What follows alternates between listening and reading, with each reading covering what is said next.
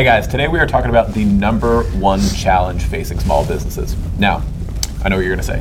There's a ton of number one challenges, but this one seems to come up over and over again. It happened in our company, which we've been doing for about 10 years now, and a bunch of our friends own businesses too, and the same thing keeps happening over and over, and we're going to talk about it.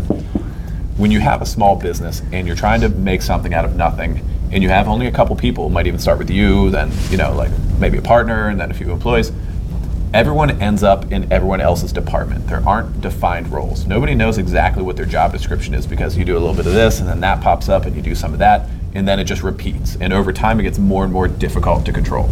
Yeah, and usually after it gets super cluunky, you realize it's like, I can't do this anymore.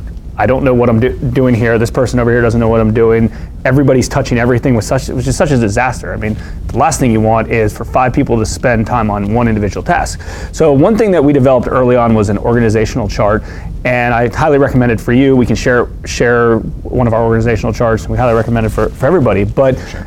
Spend a day on a whiteboard, on a piece of paper, and just brain dump the future of what you see for your operation. If you have C-level positions, you can do that. CEO, COO, whatever it is, and then maybe you have salespeople, account managers, whatever it is. The next thing you know, you have this whole hierarchy chain, a nice, pretty organizational chart. Now, if you're a one-man operation, you're going to put your name next to every one of those jobs. You're going to be the CEO, you're going to be the bookkeeper, you're going to be the sales rep, the sales manager.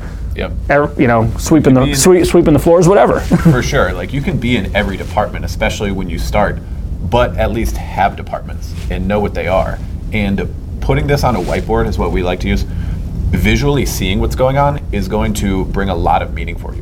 When it's just in your head and stuff like that, it's right. Unclear. It's hard to wrap your brain around it. But when you see it, you're going to see exactly why everything's so haywire. And a clear way to fix it. Yeah, and another big tip related to that is color code people. So maybe you're the color red. This person over here is the color green. And next thing you know, it's not just looking at text and visual boxes of all the different departments and all the different jobs, but you're also looking at color things. And there could be a trend of like, okay, everything on this side is red. Okay, well that's because it's the sales department. We don't have anybody for that, so we overlap it. When Chris and I started, although we developed the organizational chart kind of early on by necessity, we realized we overlapped in positions. In our lending company, there's 2 sides. There's, let's call it the front end and the back end. There's the origination, the sales, getting deals in the door, and then there's back end, investor relations, bookkeeping, servicing loans, and things like that.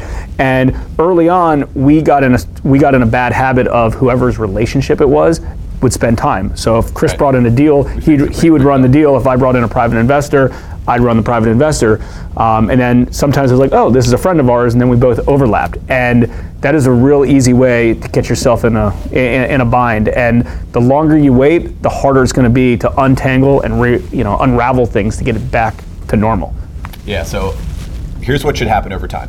After you do have your organizational chart and departments and clearly laid out, even if you as the business owner are in a bunch of them, over time, as your team grows, as your company grows, you will be pulling yourself out of different departments. Like, you might pull yourself out of sales, even though you were there once. Although a lot of business owners are going to want to stay in sales, and that's cool. You might pull yourself out of accounting, even though you started doing your own bookkeeping like I did. And as your team grows, you're going to be in fewer departments. And that allows you to focus on the CEO stuff, the CEO level stuff, and whatever you decide your strengths might be, instead of having to touch every single department. Yeah, exactly. And don't worry if you're not 100% sure what to set up. Just set up what's in your mind right now of how you see it now, maybe how you see it down in the future as well, because keep in mind, you're going to update this stuff periodically. Our original one, we had 5 sales teams, we had sales managers, and we realized, if you know our company right now, we only have one sales guy.